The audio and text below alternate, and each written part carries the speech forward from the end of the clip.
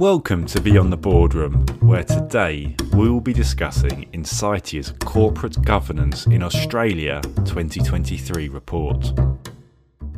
Insight subscribers can get their free copy of the report by visiting the publications page on our website, one.insightia.com. And there is also a reports page on insightia.com for non-subscribers. Plus, I have provided a link in the show description on whatever podcast app you're using. I'm Kieran Paul, and today I am joined by Victoria Geddes, Executive Director at First Advisors in Sydney. But first, let's hear from Insight's Publications Editor, Rebecca Sherritt. Thanks, Kieran. Happy to be here as always, and looking forward to hearing more from Victoria later. Well, absolutely. Now, previously, I think if I heard the term shareholder activism, I wouldn't immediately think of Australia. Is that unfair? I think it kind of is, to be honest. Australia definitely faces its fair share of activism and shareholder engagement on the regular. Australia actually ranked as the third busiest market in terms of the number of companies to face activist demands in 2022, with the US and Japan ranking in first and second place respectively. And last year, 61 Australia-based companies were targeted by activists, compared to 72 and 69 in 2020 and 2021 respectively. But what's really interesting is that the majority of activist engagement in the country is actually being carried out by just occasional activists and concerned shareholders, rather than the big-name dedicated activists we tend to see in the US, for example. It's also mostly taking place in Australia among micro and nano-cap companies, so there's less of the big names being talked about in the realm of shareholder activism.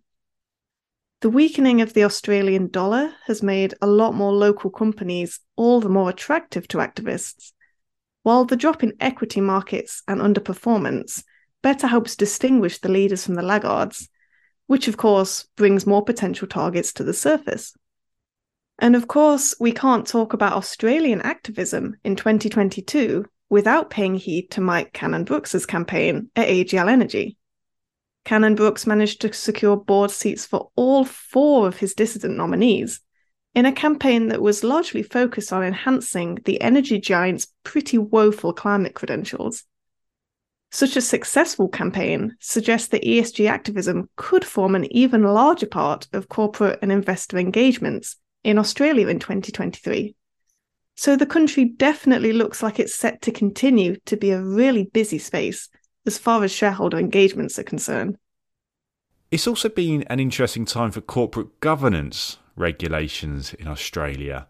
Why is this? You're right, Kieran. It's been a pretty mad year for Australia. What with the number of regulations popping up to do with both proxy advisors and ESG reporting. Last year played host to probably the shortest-lived corporate governance regulation in Australian history, with the Treasurer's proxy advisor regulations being disallowed by the Senate just 3 days after they were implemented. The ruling mandated that all proxy advisors operating in Australia must hold a new type of financial services licence. And they were also required to share their voting recommendations with issuers on the same day that such advice is shared with their institutional clients. And all of this was done in a bid to enhance transparency. I actually wrote this particular article in the report, and I do have to admit it was really interesting interviewing all the different people on this particular topic. There were some stewardship professionals I spoke with that argued that advisors are in dire need of stricter regulations to curb their influence, while others claimed advisors already face pretty tough rules in Australia, so no further action is really warranted. This really mixed bag of opinions probably explains why this topic resurfaces so often in the regulatory space, not just in Australia, but internationally too. On the ESG side, there's also quite a lot of talk about new corporate reporting requirements, thanks in part to the appointment of Prime Minister Anthony Albanese in May, who promised to usher in a new era of climate accountability for the country. Australia's long been considered pretty slow on the uptake when it comes to sustainability reporting. But now issuers and investors alike are prepping for some form of mandatory ESG reporting to come their way. In December, the Australian government opened a consultation on what mandatory corporate sustainability reporting might look like, and most suspect the final policy will probably align with Task Force for Climate-Related Financial Disclosure recommendations. And Rebecca, tell us about the key themes of the report. As we've mentioned in previous episodes, we've enhanced our reports this year to encompass not just shareholder activism, but also the latest trends in proxy voting, short selling, and executive compensation. And this way, we can give readers a truly holistic view of stewardship trends in each region and country that we're covering. And Australia is no exception. In the report, we explore why some of the most overpaid CEOs in Australia are actually facing only a minor number of votes against their pay plans. And in turn, we explore exactly what it is that does cause investors to oppose pay plans. And spoiler, a company's climate commitments play a big part in investor support for executive pay. We also delve into why short campaign numbers are dwindling in the country, as well as how Australian companies broke records for the highest number of investor votes against management's say on climate plans. Overall, investors in Australia are being very proactive in reaching out to companies and encouraging them to enhance their governance, whether that be through launching proxy fights, filing shareholder proposals, or simply voting against ballot items. And we already have some new campaigns emerging from the woodwork at companies like Santos, Origin, and Green Critical Minerals. Our reporters will be keeping a keen eye on this space and reporting on all the latest trends and developments, so stay tuned. Hi, I'm Brian Stafford of Diligent, and you're listening to Beyond the Boardroom from InsightShare. So now it's time to speak with Victoria of First Advisors. So welcome, Victoria. Thank you, Kieran. It's lovely to be here. So on your profile, Victoria, on the First Advisors website, it says you enjoy researching your family tree as a hobby. Now, this really intrigued me. What's the most interesting thing you found out? Well, I'm a fourth-generation New Zealander with Scottish heritage on both my mother and father's side. One side of my father's family were tailors, and on my mother's there were ship owners and sea captains. So one astonishing thing that I found out when I was looking at this particular part of my family tree was that prior to immigrating to New Zealand in the mid to late 1800s, two of my great-grandfathers and their families came from towns that were 10 to 15 miles apart in Kirkcudbrightshire, which is in the south of Scotland. So you'd have to wonder whether their paths might have crossed in Scotland, but who would have predicted that 100 years later on the other side of the world, their grandchildren would meet and marry? So I thought that was a bit unusual. Yes, that is astonishing. How far did you go back? Well, on my tree it varies, but the Scots were pretty good at keeping records and undertaking censuses. So I can go back to the 1400s with a couple of lines in my family tree, which is pretty amazing. And I don't think there was all that much shareholder activism in the 1400s. No, probably lots of other types of activism, but not so much the shareholder type. More violent, I suspect. Yes. Okay, well, tell us about your role at First Advisors. Well, my business partner, Ben Rebick, and I founded First Advisors in 2009, which was in the depths of the GFC. So it was a particularly challenging time, as you might imagine. I have a background in financial markets as an analyst on both the buy side and the sell side, while Ben comes out of investment banking. So our skills are very complementary when it comes to working on transactions. Apart from managing the business together, which employs around 18 people, we have IR clients and we share responsibilities on transactions. So Ben tends to run with the M&A clients and I focus on the activist space, and we both get involved in IPOs and secondary raisings. So your focus is purely on investor relations and transactions? No, not entirely. Investor relations is the foundation discipline in our business, around which we've built complementary services that are essential for listed companies when they're communicating with the market. The most important of these services is, apart from investor relations, obviously, is analysing the beneficial ownership of company registers. So you can't communicate effectively with your shareholders if you don't know who they are or who's responsible for both the investment decision and the voting decision. And as we know, they are often not the same. There are only 3 firms in Australia that do this work, as it's very specialised but also very strategic.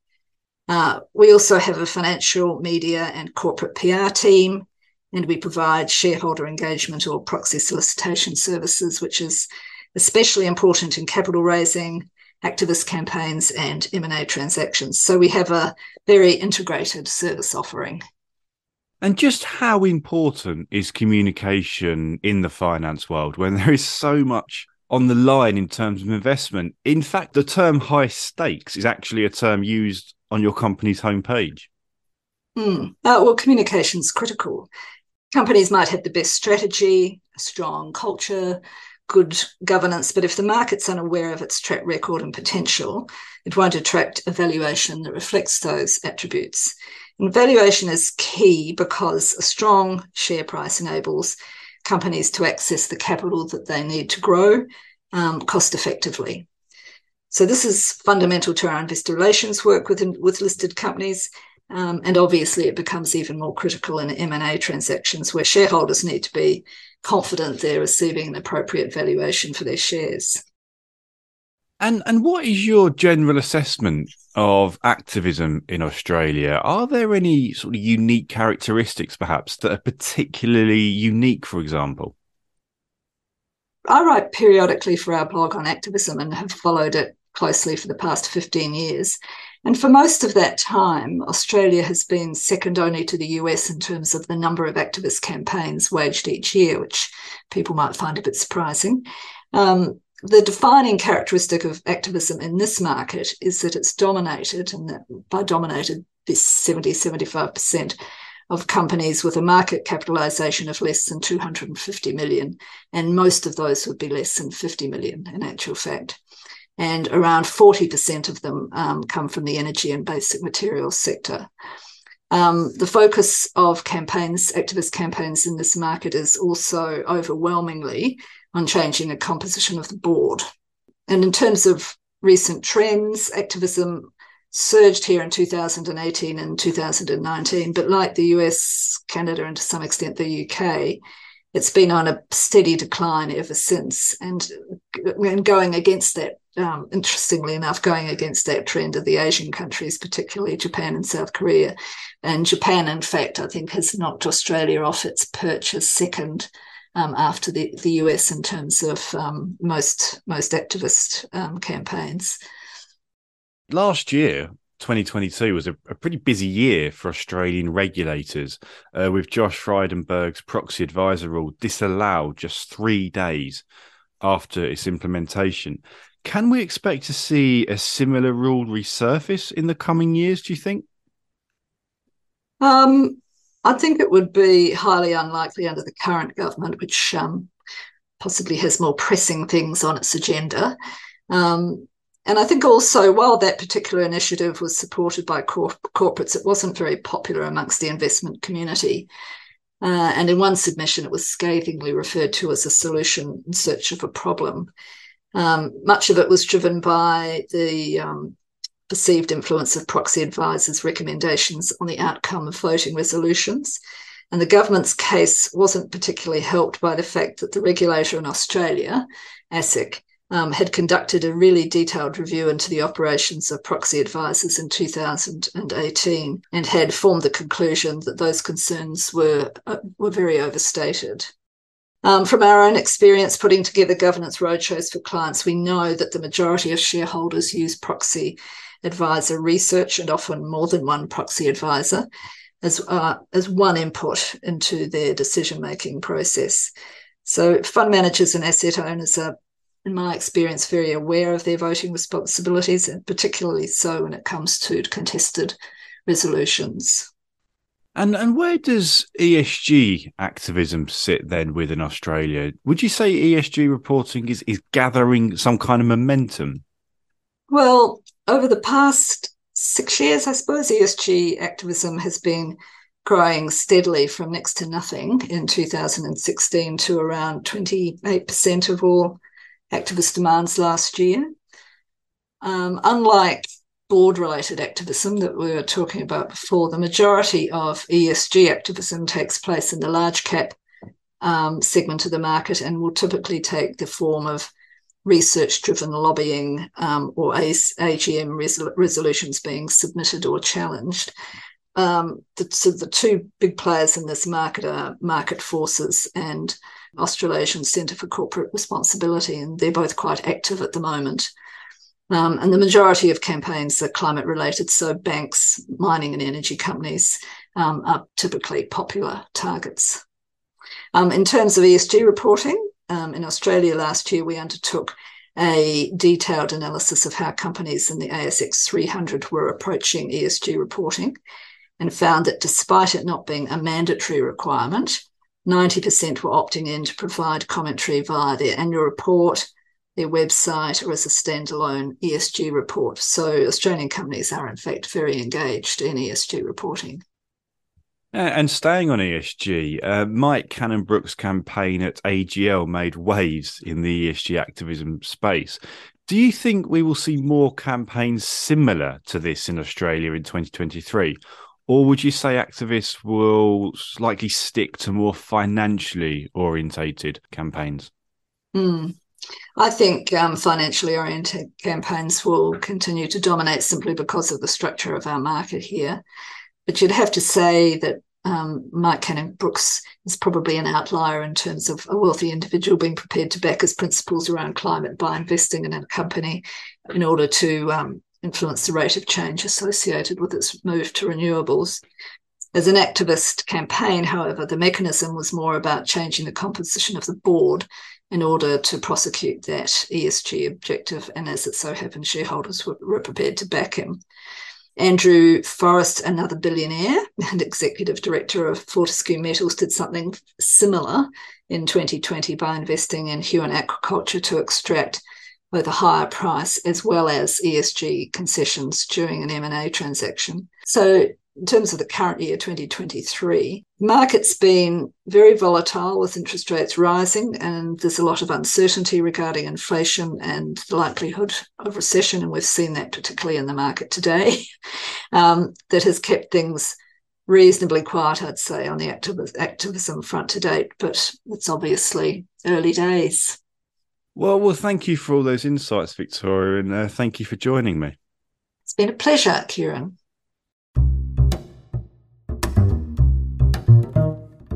Now, if you enjoyed this show, and of course I hope you always do, I suggest you check out Diligent's Corporate Director podcast, where hosts Dottie Schindlinger and Rachel Simon tackle the latest trends in corporate board governance.